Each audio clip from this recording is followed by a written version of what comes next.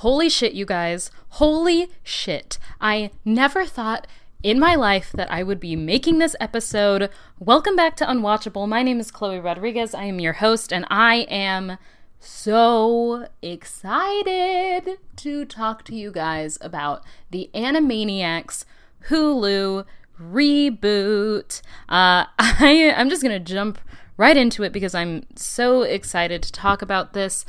For a little bit of background on me, I was born in 1995. I did not have cable until I was 13 years old, and in that time, I mainly watched Kids WB, and the reigning show, the ultimate characters at the time that I was a child, could be found in the show Animaniacs.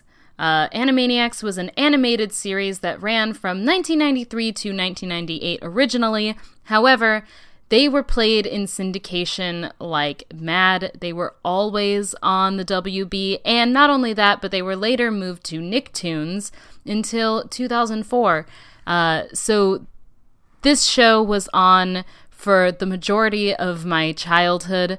It also came out on DVD when I was in 6th grade, and I purchased every single DVD that was available. I now own the entire original series on DVD, so don't mess with me. I know my Animaniacs trivia.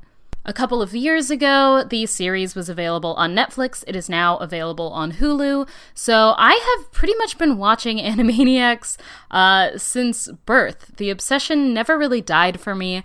I also had the great pleasure of meeting Rob Paulsen at an event in Los Angeles when I was 19, and I got to tell him how much the show means to me. I got to get a picture with him. I got something signed by him. If you guys are unfamiliar with Rob Paulsen, he is one of the most prolific voiceover artists of our generation. On Animaniacs, he voiced Yakko Warner, Dr. Otto Scratch and Sniff, and Pinky from Pinky and the Brain, just to name a few things that he's done on that show. This is a long-standing history between me and a show that went off the air 22 years ago. And since then, I have been hungry, nay, starving, nay, ravenous, for more Animaniacs content. And sure, there was the 1999 direct-to-video animated musical comedy film called Wacko's Wish, and yes, I did think it was highly amusing, and absolutely I rented it continuously from the VHS Video Village that was a mere 2 blocks from my house, consistently from its release in 1999 to the time that that Video Village ultimately went out of business in 2002. But that was just not enough for me.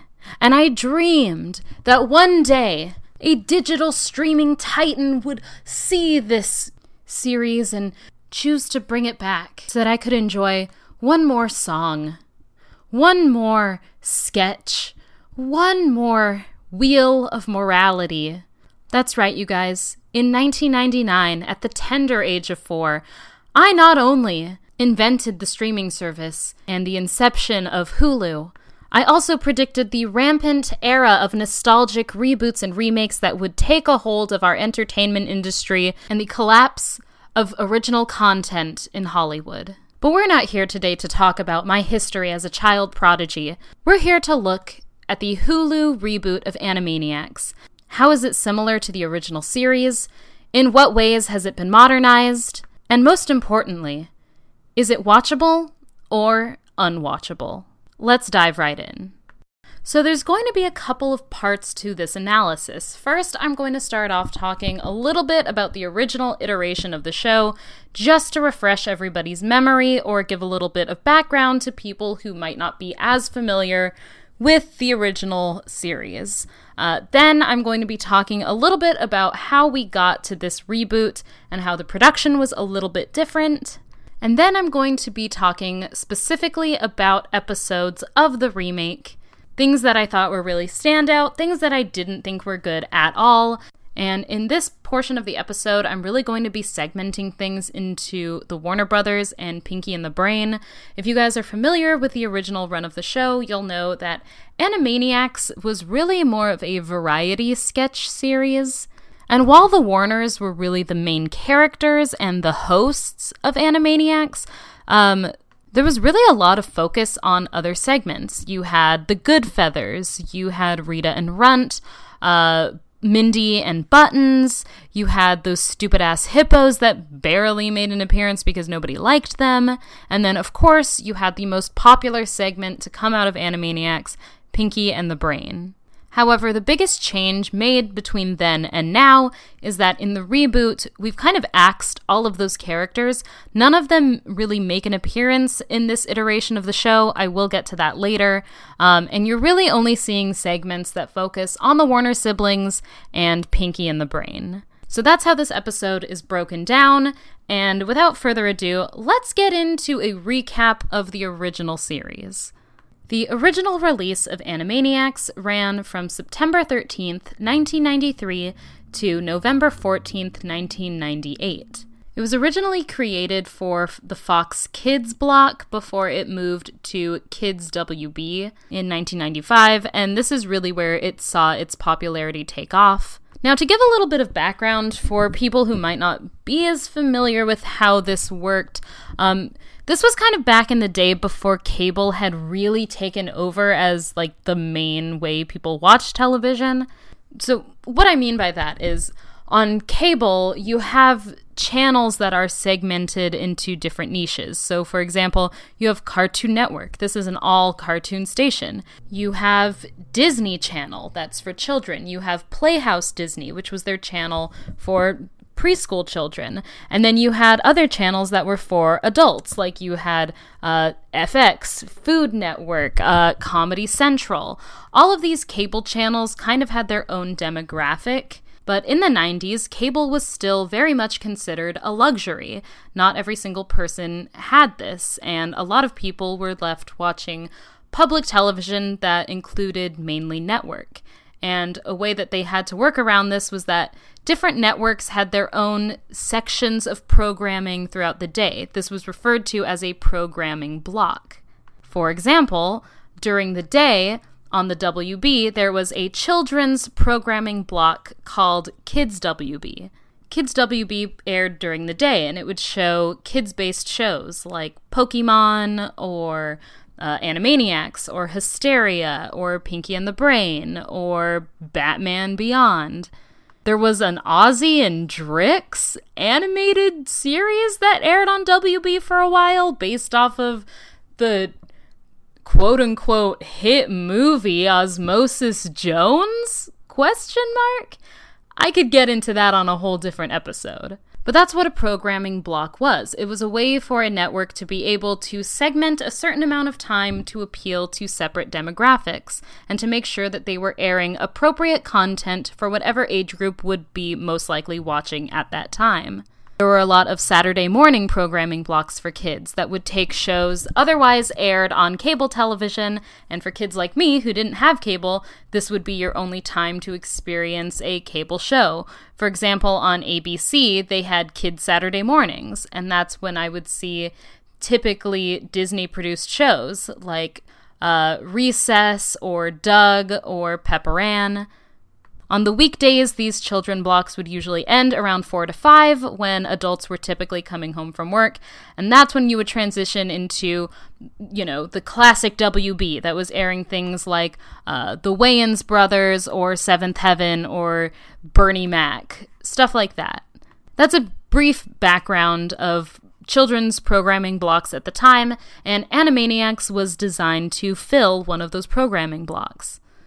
Not only am I fascinated by this, but I also just think it's very important to point out the difference between how children were watching shows at the time versus how children are watching shows now. I think it's important to acknowledge the fact that this initial iteration of Animaniacs was designed specifically to air during a children's block of programming, whereas the new reboot is available at all hours of the day, at all times on Hulu, a streaming platform that theoretically anyone of any age could access. I think that's an important thing to acknowledge because it definitely changes who specifically is being targeted by the show. Anyway, Animaniacs was originally created by Tom Roger, and it was one of the WB animated series that was produced by Steven Spielberg's Amblin Entertainment, as well as Tiny Toon Adventures and Freakazoid. Now, there's a lot of reasons that I love Animaniacs so much. For starters, I love the music. This series doled out all kinds of iconic songs, most notably the song that Yakko Warner sings where he recites every country at that time in the world. Wakko has a song where he recites all of the state capitals. Dot Warner kind of has her own iconic song called I'm Cute. There's a whole song about Magellan and his botched exploration of the world.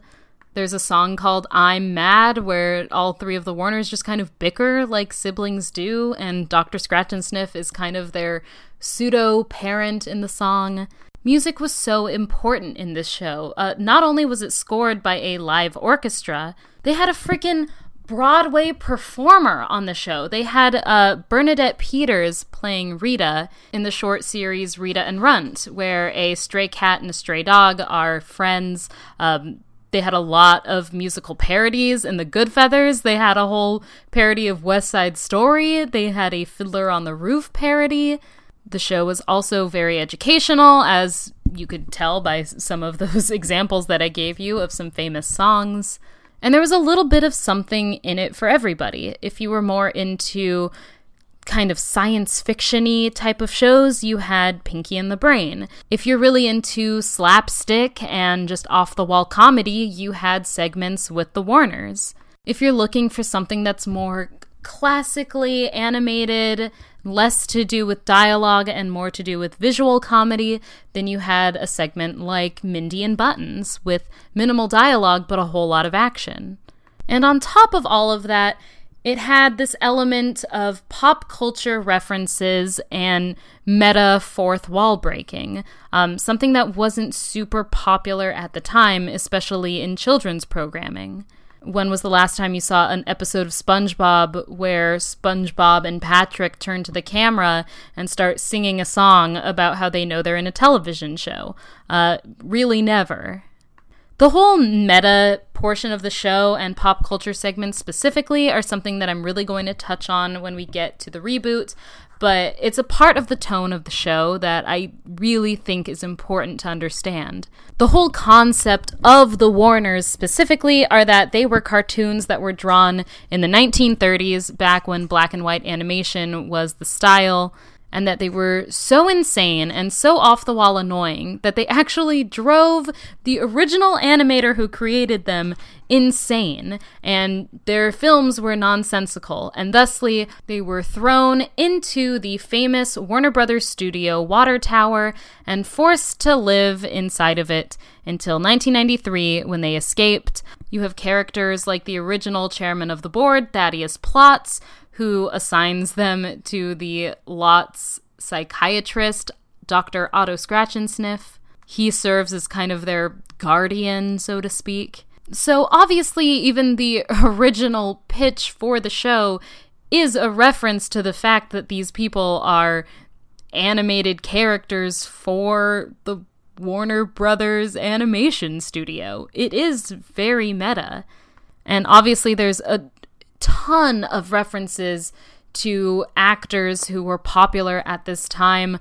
Some of them I don't even really understand because I was even too young to get the reference then. As a kid growing up in the 90s, they talk a lot about Don Knotts. They do a whole segment where they go and bother the cast of Friends. Really everything revolves around Warner Brothers properties that were specific to the 1990s. And because of this, there's really this overarching air that Animaniacs was not really written specifically for children. It was also written with a lot of adult humor and a lot of pop culture references that only adults at the time would get. There's also a lot of sexual innuendo on the show. often kind of referenced by the fact that Yakko Warner will send a big kiss flying off directly to the audience and say, "Good night, everybody." This is kind of their, way of acknowledging that was an adult joke, everybody. There were also characters like Hello Nurse and Minerva Mink that were specifically designed to be extremely sexual and just really voluptuous and, sexually drawn, if that's even a good way to describe a cartoon. They were sexually drawn. I feel like that's pretty much everything that you need to know about the original Animaniacs series before we get into my thoughts on the reboot. Oh shit, how could I not even mention Slappy Squirrel? Slappy Squirrel was my favorite character from the original show. Slappy Squirrel is this old curmudgeonly former television and movie star who's since just become this old Jewish squirrel who lives in a tree with her nephew. It's weird. It's very hard to describe, but if you guys have not seen a Slappy Squirrel segment, you definitely need to look it up, because she's my boo. Most of the original show was written by sketch comedy writers. People like Paul Rugg, Sherry Stoner, or Deanna Oliver, who you can still catch writing and directing shows at the Groundlings, all had a background in sketch comedy. There were also writers who had an extensive background in animation, such as Peter Hastings and the original Animaniacs composer, Randy Rogel. Now, with that very extensive history behind us, let us move forward to the Animaniacs of today. I think the original rumors of Animaniacs getting a streaming service reboot came about around 2016, but nothing was confirmed until December of 2018. It was confirmed that Animaniacs would be returning with the original vocal cast. Now, there's a lot of reasons that this show might be brought back. Not only are reboots of popular, nostalgic 90s series kind of the in-trend right now, obviously, but I think a big thing that we have to look at is what the vocal cast has been doing since the original show went off the air. Tress MacNeille, who plays Dot, Jess Harnell, who plays Wakko Warner, and Rob Paulsen, who plays Yakko Warner, have all been continuing to do voiceover work. The three of them are huge voiceover artists, even now, in an era when a lot of voiceover jobs are being given to big-name celebrities. Voiceover artists have also had a big rise in popularity for people who are big fans of animated shows. I'm someone who loves animation, and if I really love a show, I always take a moment to look up exactly who does the voiceover work for the characters that I really, really love. I think the rise in popularity for conventions like Comic-Con have also put voiceover actors in the spotlight. While back in the 80s and 90s, voiceover actors were generally anonymous, now we can go to conventions and meet them in person and get to know the personality behind the voice. And I think one of the biggest examples of this is Rob Paulsen's podcast, Talking Tunes. In his Talking Tunes podcast, he talks with a lot of people in the voiceover industry who he has worked with before, and this podcast is huge. This also led to him doing a lot of live podcast tapings and selling a lot of tickets for that. And because he's still really good friends with Tress MacNeille and Jess Harnell, this led to a lot of live Animaniacs reunions. The popularity of that grew, and it turned into kind of an Animaniacs musical tour with the three original voice actors and Randy Rogel, the original composer of the Animaniacs songs. I think this really helped to prove that there was still a audience for Animaniacs and that people still wanted more. It was still a financially viable intellectual property. And people call for reunions of shows all the time. Bring back Freakazoid. Bring back Coconut Fred's Fruit Salad Island, which incidentally is a real show that existed. I'm pretty sure if you guys remember Coconut Fred's Fruit Salad Island, please contact me and let me know that you remember it too, because I really need some confirmation that it wasn't just a fever dream.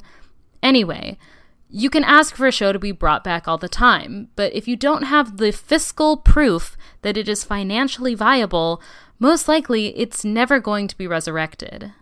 But these live shows did that. They proved that not only was Animaniacs still a property that people would pay money to see, but that the original 3 vocalists for that show were essential to its success, and therefore were necessary to include in any reboots or remakes going forward. So now let's talk about it. Let's talk about the new 2020 version of Animaniacs.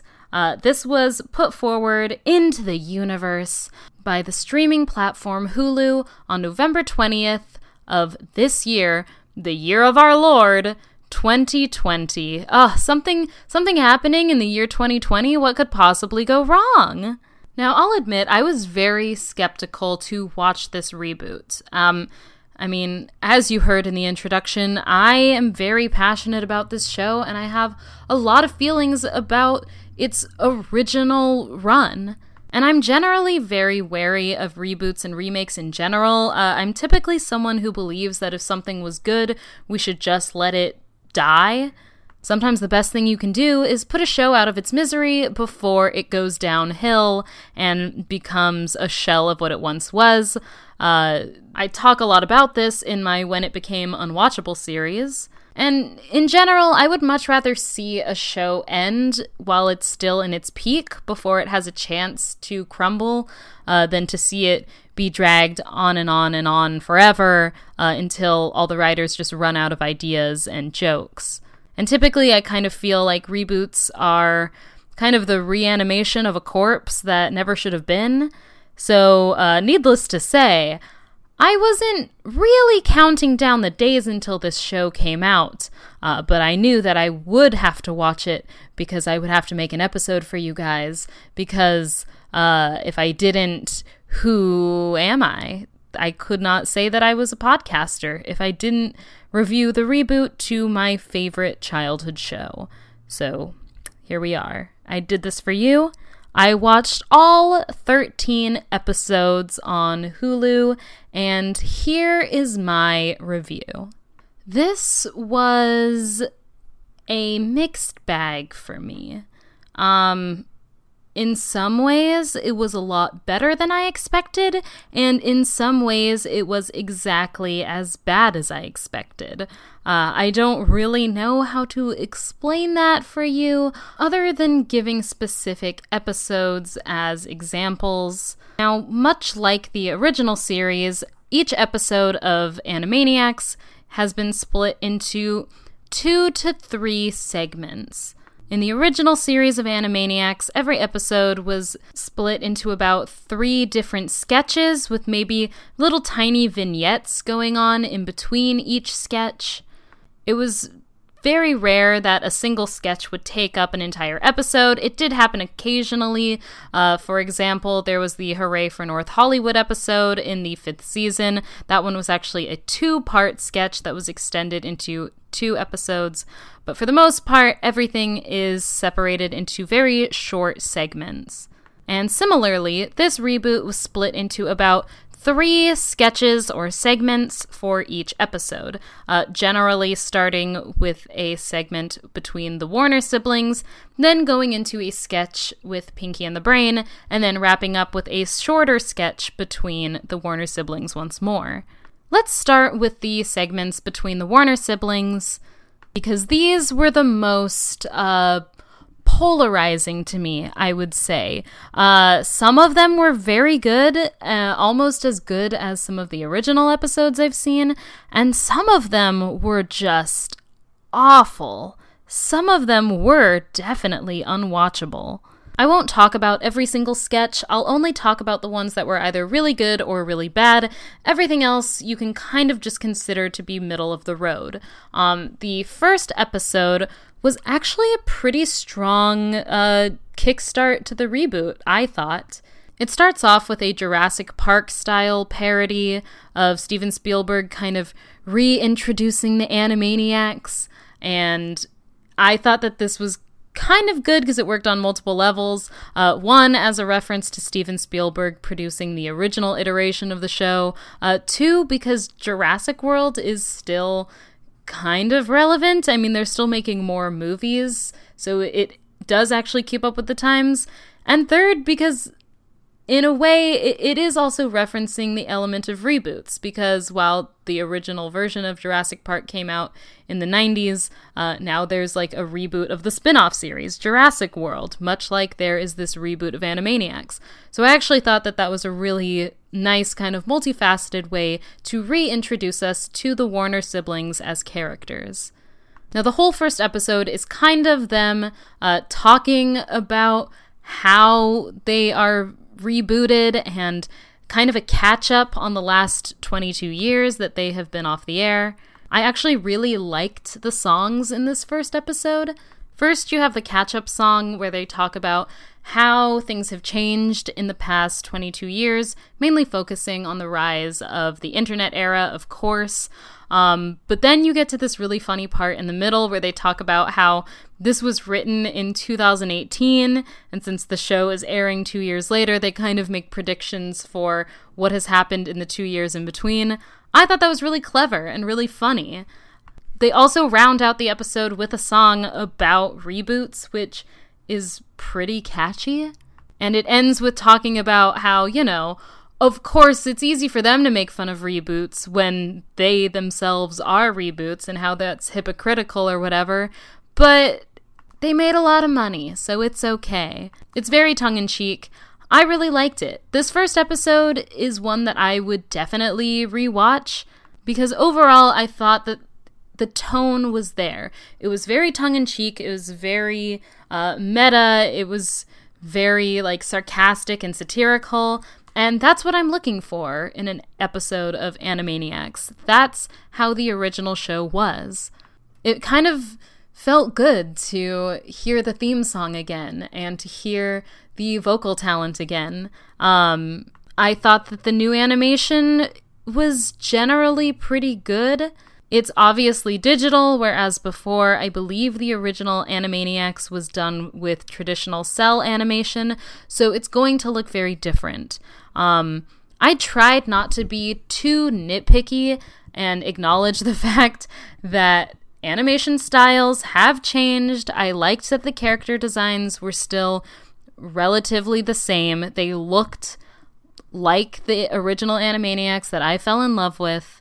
The sound of the voices was a little bit different. Personally, to me, I did not mind that at all. Wacko Warner sounds pretty much the same, in my opinion. Dot's voice is a little bit lower, but it wasn't so noticeably bad that it took me out of it. And I do think it's worth acknowledging that when it comes to Yakko Warner, his speaking voice is very similar. However, his singing voice is very different. When it comes to the three of them singing together, it's very hard to hear him. He sings either extremely high or extremely low, and this is not a complaint to me. I think it's important to acknowledge the fact that a couple of years ago, Rob Paulsen was actually diagnosed with throat cancer, and he had to go through an extremely aggressive cancer treatment. Recovery was super difficult. He wasn't sure if he was going to be able to do the voices that he used to be able to do. Certainly didn't know if he was going to be able to sing as well as he could before. And he has since obviously survived that cancer and overcome it. But that does mean that he has to adjust the way that he sings from now on. It really affects his range and the techniques that he has to do in order to hit certain notes. And so there is an obvious adjustment that you hear sometimes in Yakko's singing voice, but I think that it's incredible that he has even been able to bounce back from that at all, and it's not anything that really takes me out of it, if I'm being completely honest. That being said, there's a lot of sketches that are pretty reminiscent of something that you would have found in the older series. There is Masterpiece Theater that I thought was very funny, where Dot teaches a math lesson in this very dramatic old movie style. There's an episode called Warner, She Wrote, where they try to solve like a dog napping on the train in like a murder mystery type of episode. It's very reminiscent of the Hercule Yakko episode that they had in the original series. But there were also some good episodes that weren't really reminiscent of the original show, and yet I still really enjoyed them. Possibly my favorite episode was called Good Warner Hunting. And it kind of goes along with that classic Warner siblings sketch where, you know, they'll basically just annoy the shit out of anybody who tries to mess with them.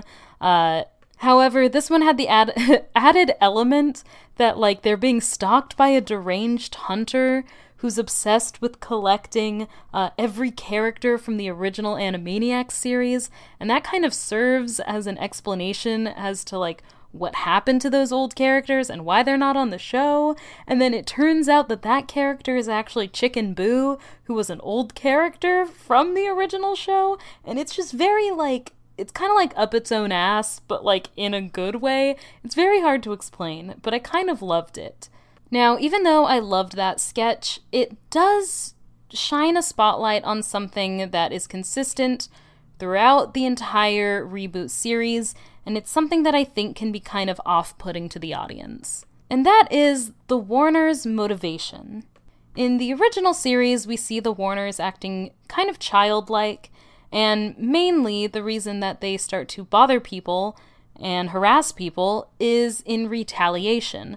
For example, in the episode Broadcast Nuisance, they're trying to get back at a news anchor who was just super rude to them for no reason.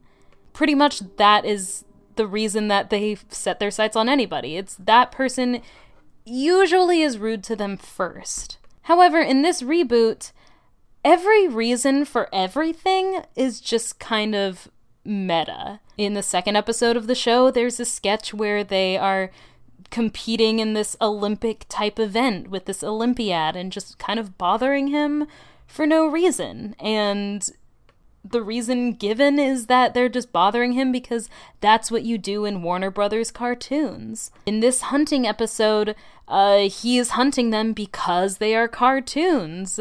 The motivation for everything is pretty much because it's a TV show.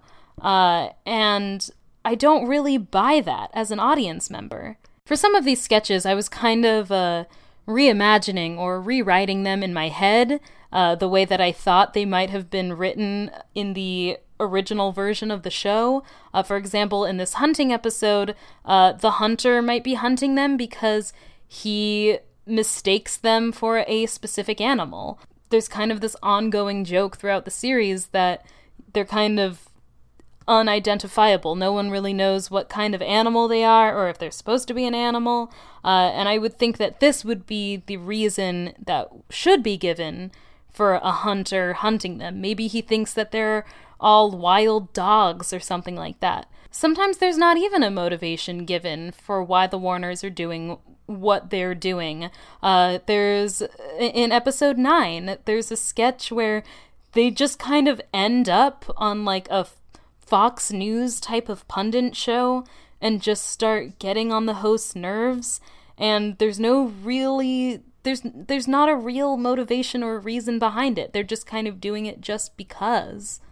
And it's almost like the implication is because they don't agree with the politics that are being put up. And that kind of leads me to the worst part of the Animaniacs reboot. The thing that truly makes the unwatchable episodes really unwatchable. And that is the political commentary. Now, you guys know that I'm not a huge fan of political commentary in general, just because I think that it gets very old very quickly. Now, make no mistake, Unwatchable is not a Trump-supporting podcast in any way, shape, or form. However, we support good original comedy on this show. And Trump jokes have been so overplayed and just dug into the ground in the past 4 years that it's hard to write any that are truly original. Now, the original version of Animaniacs did make some political jokes. I mean, they even featured Bill Clinton playing the saxophone in their original theme song. I don't have a problem with them touching on things like that in general. However, it's the way that they do it. I could not put out this episode if I didn't talk about one of the worst sketches I have ever seen in my life, not just on Animaniacs, but just throughout the history of sketch comedy. And that can be found in the 4th episode of the Animaniacs reboot. It is the first sketch that we see in this episode, and it's called Bun Control. Now, essentially what this episode intends to do is satire the gun control issues in the United States. It's a very, very thinly veiled satire. Again, I don't have a problem with it as a concept, but the execution of it is so bad that you could not pay me any amount of money in the world to make me watch that episode again. Essentially, this shady guy, moves in next to the Warners and convinces them to buy bunnies from him, and then the bunnies just, multiply throughout the studio and take over the whole studio, and there's all kinds of bad bunny puns that are we need to get better bun control, and shit like that. My problem with this is that bunnies make absolutely no sense as an allegorical symbol for guns. And the problem with gun control in America isn't that guns are multiplying at an alarming rate. I think a better way to use bunnies to make a political statement would be if you were satirizing something like overpopulation. But they make no sense in this context.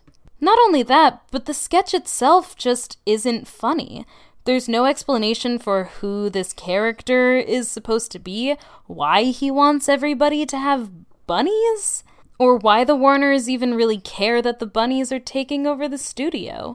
Another painful example of this happens in the 12th episode, in the 3rd sketch in the episode called Manny Manspreader, where the Warners have to battle a monster manspreader whose lack of personal space really bothers them for some reason. This one wasn't as atrocious as the bun control episode.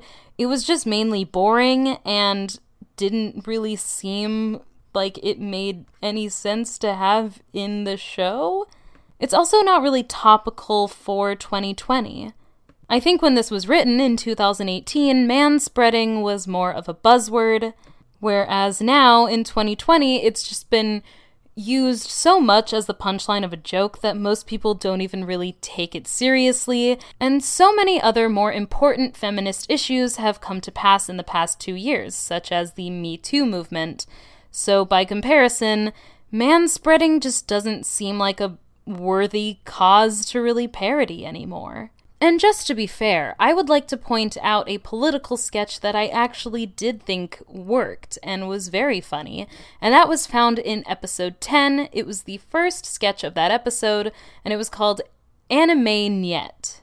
In this episode, the Warners find out that they are being bugged by the Russians and discover a bootleg version of their show, so they go to Russia to put a stop to it. I actually thought this was a very funny episode. The Russian version of their show was really funny. There's also this Russian song that's a parody of Wacko's state capital song. I thought that was really funny. And even though it's an obvious reference to Russian interference in the United States 2016 election, it wasn't something that banged you over the head with it. This was an example of them doing satire in a way that was relevant to their show and kept in the tone of the show and was actually funny. So that when you do get to the end of that sketch where there's kind of a ha-ha, see what we did there moment, it feels well earned. I also don't mind that they include Putin in this episode because there were plenty examples in the first series where they mentioned political figures and parodied celebrities of the time. I don't mind things like this so long as it's keeping in the tone of the original series, and this episode definitely did that. There's obviously parts of this show that they wanted to modernize for this generation. The theme song has been changed to include a line about, now we are gender balanced, we're pronoun neutral, we have an ethnically diverse cast, which is very funny because like 90% of the cast is animals anyway. And they really updated Dot's character. Now she's not just the cute little sister. In the theme song, they don't say Dot is cute anymore. They say Dot has wit. Everyone kind of has their own standard for what is too politically correct. What is so politically correct and so politically progressive that it earns an eye roll from your audience.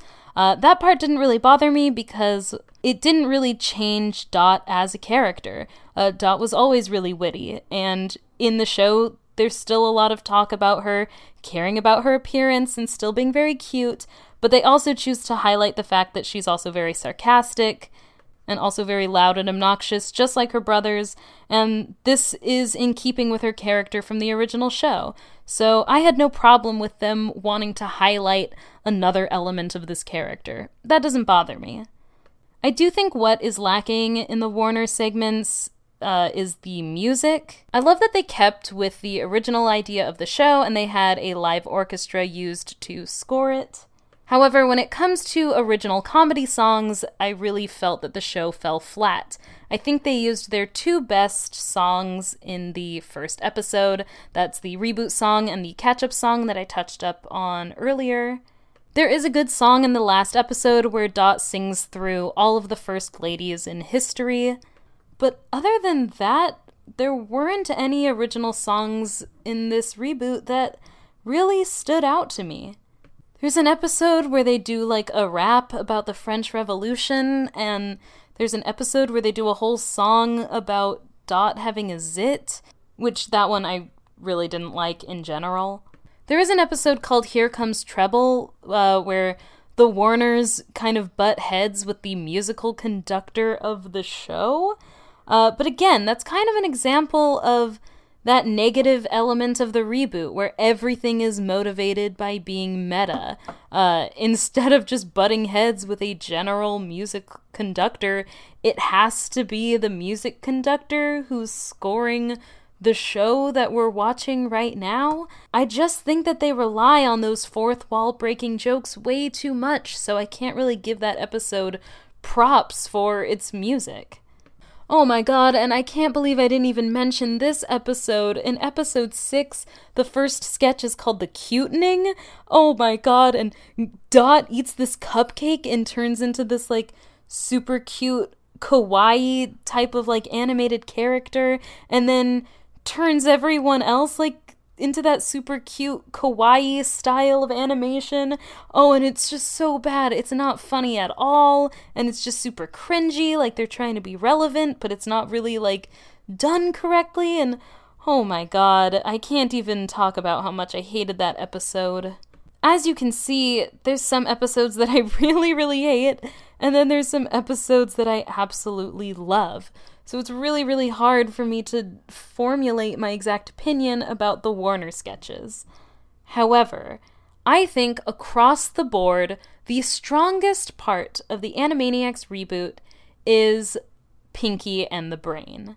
The problem with the Warner siblings is that those sketches are very specific to their era, because everything in a Warner siblings sketch is about pop culture or political references. They're very much specific to their era, and therefore, when a show is written 2 years ahead of its release, they can very easily come across as dated. However, Pinky and the Brain can be written in any era at any time. All you need is the element of two mice, one is dumb, one is smart, and they're trying to take over the world. That's it. That's all you need. And I actually thought some of these episodes were even better than the original. Because we have such advanced technology and, this is the digital era and everything is about the internet and being digital, you have so much material to work with. There's this great Pinky and the Brain sketch in the first episode where Brain tries to create this, like, hypnotic meme and use that to take over the world. And in that way, they're also kind of satirizing the way that social media has taken a hold of us and the way that our phones kind of, control our brains. There's an episode where they break into the NSA to, retrieve a phone message. That's really, really funny. He makes a self-driving car in one episode.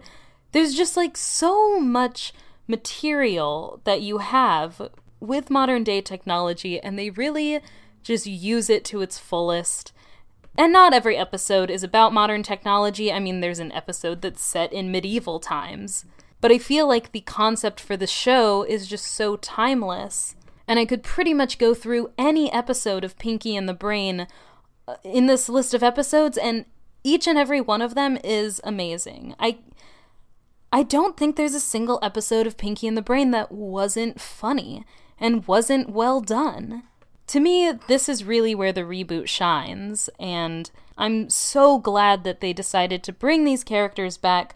I know that they cut every other character in the show, but keeping Pinky and the Brain was just a slam fucking dunk.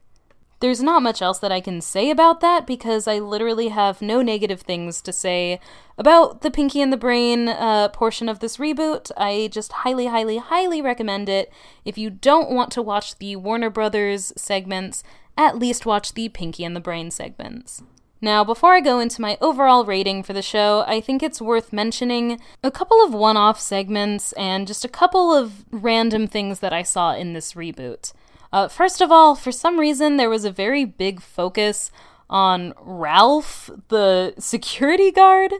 I mean, he was in the original show, but I just think it's weird that instead of having Dr. Scratch and Sniff there for a lot of it, they just chose to have Ralph the guard.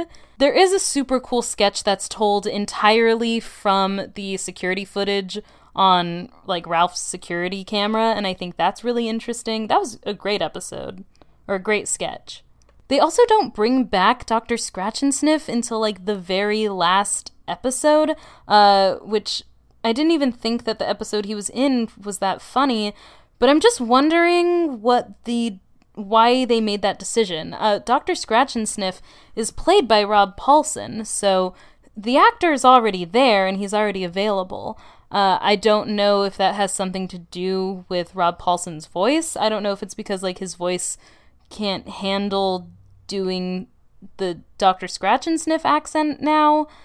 I don't know if they just thought it wasn't a good enough character to bring back, but he's a really important character in the original series.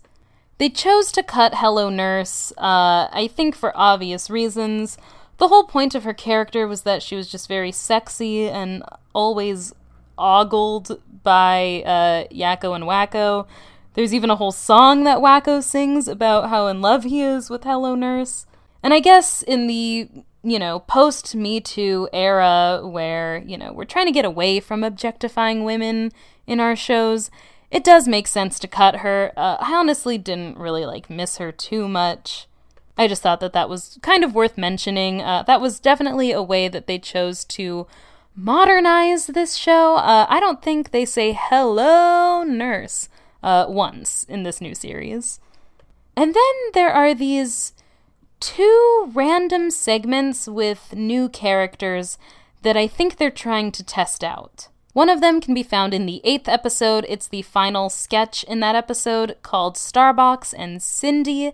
And it's basically about this alien who's a little tiny toy-sized, who was sent down to Earth with his colony and got separated from them and now is basically the toy of this little girl. I actually thought that this segment was super cute. I kind of wish that they had done more of this. It seems kind of odd for them to just have this one-off sketch that made it in. I think they're kind of testing it out for the second season to kind of see what the response is like before they incorporate it in more. I personally like this character. I like this idea. I want to see more of it so that I can really form an opinion on it, but I like where it's going. And then the last one is the craziest, weirdest part of probably this entire reboot, and it's called The Incredible Gnome in People's Mouths, and it's basically about this guy who was, like, transformed into an angry little gnome, and he lives in people's mouths and, like, speaks for them, and basically, like, like, helps change their lives by, like, being their new mouthpiece. It's exactly as strange as it sounds. Honestly, the concept is ridiculous and funny. I don't think the execution was that funny, but I would kind of like to see where it goes. If I had to pick between the two, I think Starbucks and Cindy is stronger. I think The Incredible Gnome in People's Mouths is, like, a funny, like, it would work as a vignette almost, kind of like how they did the Randy Beeman Kid or Good Idea, Bad Idea. I think it works in, like, a little shorter segment, but that happened. So, all in all, what do I think as a whole? Do I think that the Animaniacs 2020 reboot is watchable or unwatchable? This was really, really hard to call for me. I think it's clear from this review that there's some elements that worked really well and some that just did not work at all. I will say, I think because this series has been renewed for a second season, it's highly probable that they'll come back with the second season having kind of, heard some of the criticisms, kind of seen how these new characters play, and that they'll come back with a second season that's even better than this one. I think that's highly probable. I would expect that the second season is going to go a lot smoother. Oh god, okay. Gun to my head, if I had to say one thing? Shoot. It's so hard for me. Okay. I'm gonna say the Pinky and the Brain segments are very watchable. However, based off of the segments with the Warner siblings that take up a majority of every episode, I would have to deem those mainly unwatchable.